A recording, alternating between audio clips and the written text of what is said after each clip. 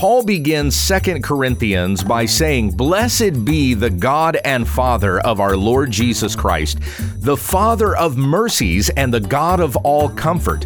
May we also be comforted by these words when we understand the text.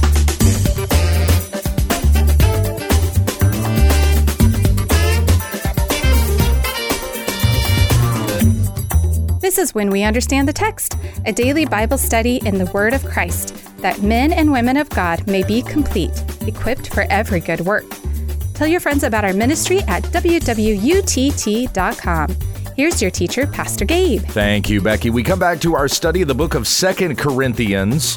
And as with yesterday, we're in chapter 1. I'll begin reading in verse 1 through verse 11 out of the Legacy Standard Bible. This is the word of the Lord through the Apostle Paul writing to the church in Corinth. Paul, an apostle of Christ Jesus by the will of God, and Timothy our brother, to the church of God which is at Corinth, with all the saints who are throughout Achaia. Grace to you and peace from God our Father and the Lord Jesus Christ. Blessed be the God and Father of our Lord Jesus Christ, the Father of mercies and God of all comfort, who comforts us in all our affliction, so that we will be able to comfort those who are in any affliction, with the comfort with which we ourselves are comforted by God. For just as the sufferings of Christ abound to us, so also our comfort abounds through Christ. But whether we are afflicted, it is for your comfort and salvation, or whether we are comforted, it is for your comfort, which is working in your perseverance in the same sufferings which we also suffer. And our hope for you is firmly grounded, knowing that as you are sharers of our sufferings, so also you are sharers of our comfort.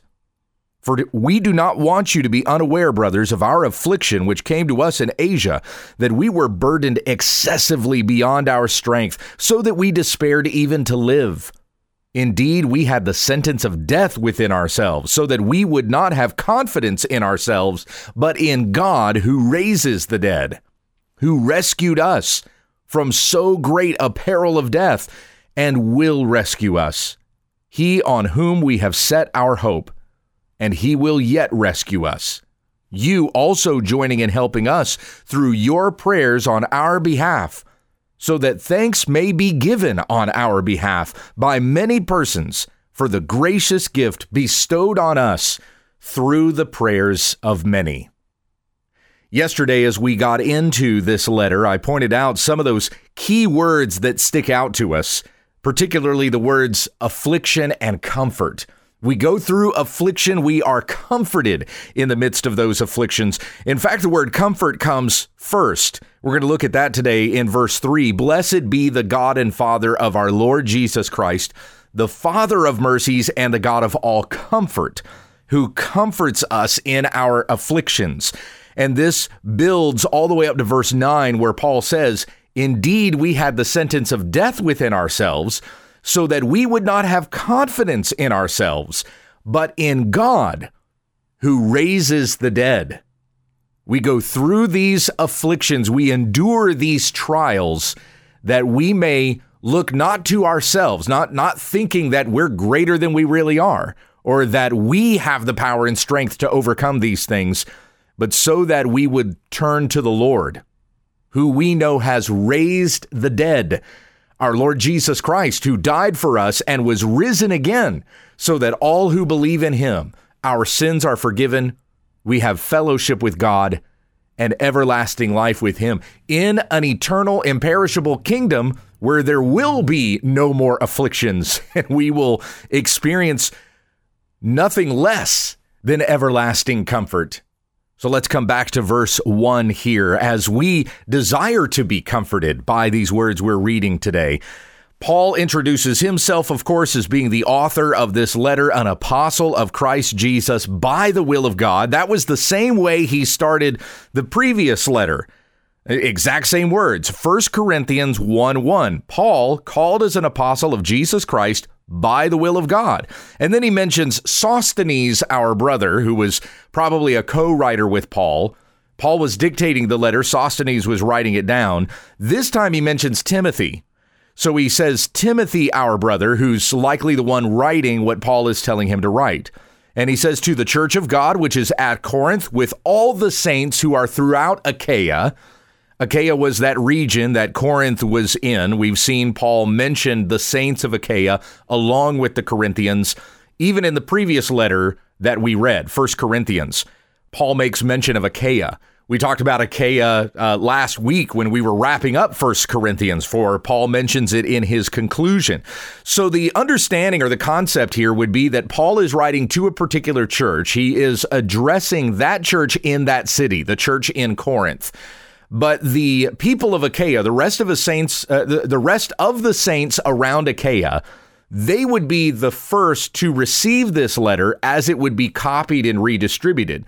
And we know that's what happened with a lot of Paul's letters. Peter talks about this in 2 Peter chapter 3, where he addresses the saints that he's writing to about some of the things that Paul writes about. And he says there are things in his letters that are difficult and hard to understand, which the ignorant and unstable twist to their own destruction as they do the rest of the scriptures. That's in 2 Peter 3:16. And so Peter equates Paul's letters with the rest of scripture, but we also see in that there was kind of this tradition of copying those letters and distributing throughout the churches so that the churches would have the apostolic teaching on how Christ is the fulfillment of all the law and the prophets. And you see that in the apostles' teaching. And then the apostles further saying, now as followers of Christ, here's what that should look like for you. Here's how to live as Christians in this world. So as this letter is going to be copied and distributed out to other churches, the first ones who are going to receive it will be the other Christians in Achaia. So therefore you have to the church of God, which is at Corinth, with all the saints who are throughout Achaia. It's almost like, hey, you guys that are in Achaia too, I'm considering you even as I write these things. Verse 2, grace to you and peace from God our Father and the Lord Jesus Christ. Now, the interesting thing about this greeting, it's the same greeting in all of Paul's letters. It's the inspiration behind Grace to You's ministry. That's the ministry extension of John MacArthur's pastoral teaching. His radio ministry is called Grace to You. Well, that comes from the way that Paul starts all of his letters. Grace to you and peace from God our Father. Now, this is a play off of a Greek greeting and a Jewish greeting. You've probably not considered that before with regard to how Paul starts his letters, but you know that in many of his letters, he will address things concerning Jews and Gentiles. Like even Romans chapter 1, for example, where we have that statement about the gospel, Romans 1:16. I am not ashamed of the gospel, for it is the power of God for salvation to all who believe, to the Jew first and also to the Greek. And there are some of Paul's letters, Ephesians, Romans, Galatians, where he talks about how Christ is a savior not just for Jews, but also for Gentiles. And it's in Christ that Jews and Gentiles have been reconciled to God and to one another. In Ephesians chapter 2, addressing that dividing wall of hostility that existed there between Jews and Gentiles. There's kind of a literal connotation because there was a wall in the temple area that separated where the Jews could go and where the Gentiles could be. And so Paul makes that comment in Ephesians 2 about how through the death of Christ and his resurrection, that dividing wall of hostility has been broken down. So there's no longer two people. There's no longer Jew and Gentile, for we are all one people of God in Christ Jesus. So as we see those matters addressed in some of Paul's letters, there's even something to his greeting that draws Jews and Gentiles together in Christ. For that statement, grace to you, that's a play off of a common Greek greeting. Whenever the Greeks would introduce one another or encounter one another, they would say, "Kyrian." And that would be like saying hello. You know, when you meet somebody or greet someone today, you're going to say, hey, or greetings or whatever. Yeah, when I open up my podcast episodes, a lot of times I'll say greetings, friends. I don't know why. I don't know why I latched onto that word greetings, but we will have some sort of introductory word like saying, hey, how are you? Howdy. To those of you who are common to the South or the Midwest. For the Greeks, they would say carrion. And the Greek word for grace is charis. So it's very close to carrion. And it's Paul expressing the grace of God to one another. So not just simply saying, hey, how are you? But extending God's grace to each other by saying charis, by saying, hey, we who are in Christ, who trust in God's sovereignty, we are all sharers of this grace that he has given to us. None of us deserve the kindness that God has given to us, and yet we have this grace to the praise of his glory. And so we who are in God's grace extend that same grace to one another, even with our greetings. We don't yet know this person that we are addressing, but we would extend grace to them because God has extended grace to us. So right from the start of his letter, Paul, of course, knows the church in Corinth. He knows many of the people there, but not everybody. And even those people whom he is addressing in Achaia with this greeting also, extending grace. The same grace of God that we have been shown in Jesus Christ, Paul gives to the brothers. And I want to say here that this grace that he's extending, this is the grace that we have by faith in Christ Jesus. Paul is not extending a common grace here, although he certainly had that, right?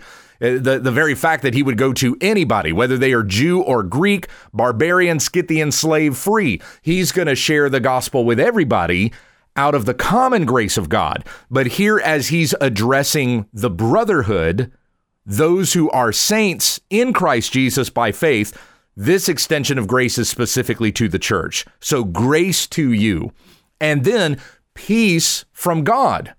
Where do you hear about peace in Jewish greetings? You know this one, right? It's that word shalom. Traditionally, among Hebrews, among Jews, they would greet one another by saying shalom. That's a word that means peace. So when they greet one another, they extend peace. I come in kindness. I come in a peacefulness. There's no hostilities between us. We extend the peace of God.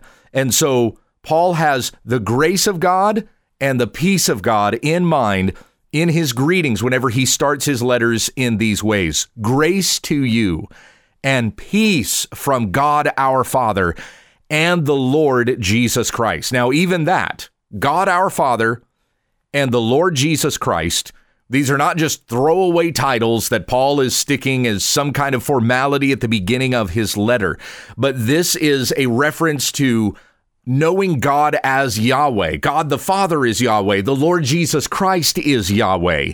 Calling him Lord. The Greek word for Lord was the word that was used for Yahweh in the Greek Septuagint, or the Greek Old Testament, the Old Testament written or translated into Greek. And so the word Lord would be used for Yahweh. So calling Jesus the Lord Christ is to make a reference to him as Yahweh. It is also to recognize that Christ is ultimately our king, because Caesar would be hailed as Lord among the Romans, among the Greeks, but we don't consider Caesar as Lord. He cannot save us. He cannot even save himself. He's a mere man. He will die.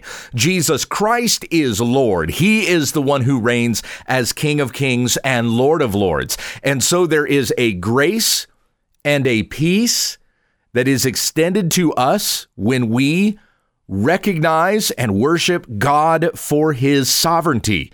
We are children of God the Father. We are subjects of the Lord Jesus Christ, and in these things we know we have extended to us every spiritual blessing in the heavenly places, as Paul puts it in Ephesians chapter 1. There's grace. There is peace in that. There is charis. There is shalom. And we are comforted even by those words, even by this greeting that starts off this letter, and then Paul goes immediately from there into blessing and mercy and comfort.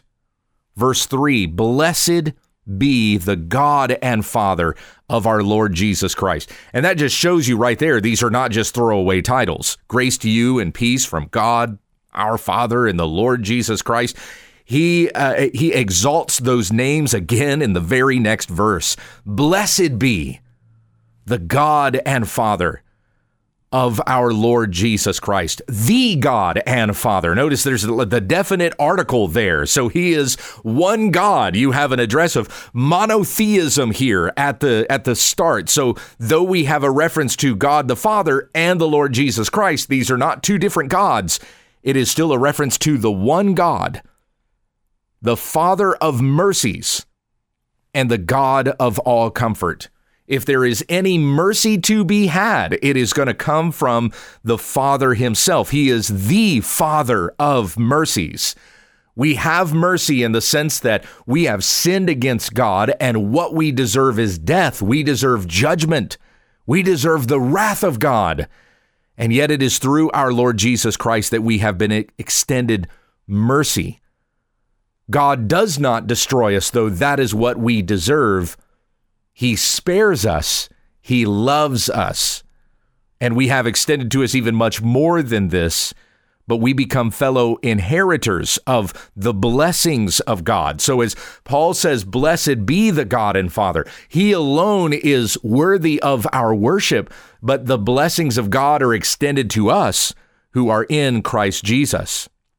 He is the Father of mercies. He is the God of all comfort. Once again, the theme of this letter is joyful endurance in the midst of suffering, that Paul would continue as a faithful minister of the gospel of Christ. Even though he is suffering, he does not despair, he does not lose heart, but he continues to place his trust in God who raises the dead. And in so doing, he sets himself as an example to the Corinthians that they would do the same, that they also would rejoice in God in the midst of any affliction. Paul talks about the Corinthians' afflictions here at the start of the letter, not just his own, but even those whom he is writing to. They are being afflicted. They go through suffering, but they can be comforted with the same comfort that Paul has received. As he goes through afflictions and he's comforted, he extends that comfort to them. This is a major theme in this letter. Very autobiographical, because Paul will talk a lot about some of the things that he goes through and he endures, and even confronting and addressing false teachers that try to malign him or contradict those things that he's taught to the Corinthians. But even though this is very autobiographical, it's Paul extending himself to the Corinthians. He's sharing himself with them and setting for them an example of joyful endurance in the midst of suffering, that they may also endure with joy and know the comfort of God that comes through our faith in Jesus Christ. And so we would receive that same comfort as well. As we read 2 Corinthians, it's not just, this sweet letter that was written 2,000 years ago between this church planter and his church, but we are reading about things that we ourselves are sharers in, that we would be comforted by the grace of God, by the mercy of God, knowing that he loves us by faith in Jesus Christ.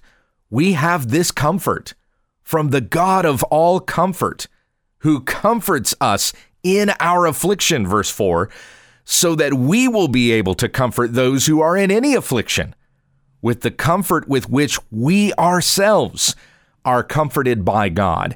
So as I started at the very beginning, all of this kind of comes to a head, and we'll finish up this introduction tomorrow.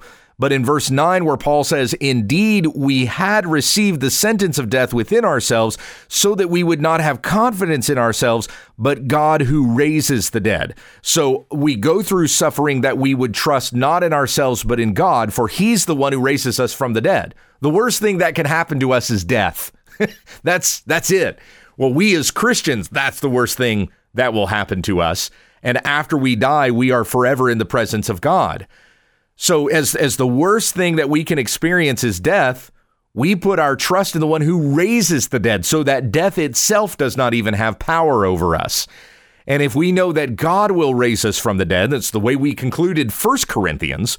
So we know we put our trust in God who will raise us from the dead. Then what do we have to fear of anything else in life? It is that truth that will remind us of the comfort we have in Christ Jesus. But not only that, since we are comforted by God in this faith, we are also able to endure any affliction so that we can help comfort others who are in any affliction with that same comfort with which we ourselves are comforted by God. That's verse 4. So Paul gives two reasons here for the suffering that we endure. It's so that we would learn to rely on God and that we might be able to extend this same comfort to others who go through affliction so that they also would rely on God. They also would set their hope and their strength in Christ alone, who strengthens us, who comforts us in all of our afflictions. And so once again, as we're going to go through this letter, this second letter to the Corinthians, may you be comforted by the words that we read. And even this day, set your hope and your trust in Christ, who raises the dead. He himself who was raised from the dead. Heavenly Father, you are the God of mercies, the God of all comfort. And we ask that you show us mercy today, that we would know, we would be reminded as followers of Jesus Christ of the mercy of God that has been given to us. And that would be a comfort to us. We are comforted today because we know the God of the universe who created all things. You love us, that Jesus died for us. He was raised for us. He is seated in the heavenly places at the right hand of the throne of God where he intercedes for us. We have an advocate before the Father, who is the Lord Jesus Christ, as it says in 1 John 3:1. And it's these truths that comfort us. And may we also be a comfort to others. As we all go through these afflictions, these trials in life, we do not lose sight of God who raises the dead. Give life to our spirits today. We ask in Jesus' name, amen. Thank you for listening to When We Understand the Text with Pastor Gabe Hughes. If you'd like to support this ministry, visit our website, www.utt.com, and click on the Give tab in the top right corner of the page. Join us again tomorrow as we continue our Bible study when we understand the text.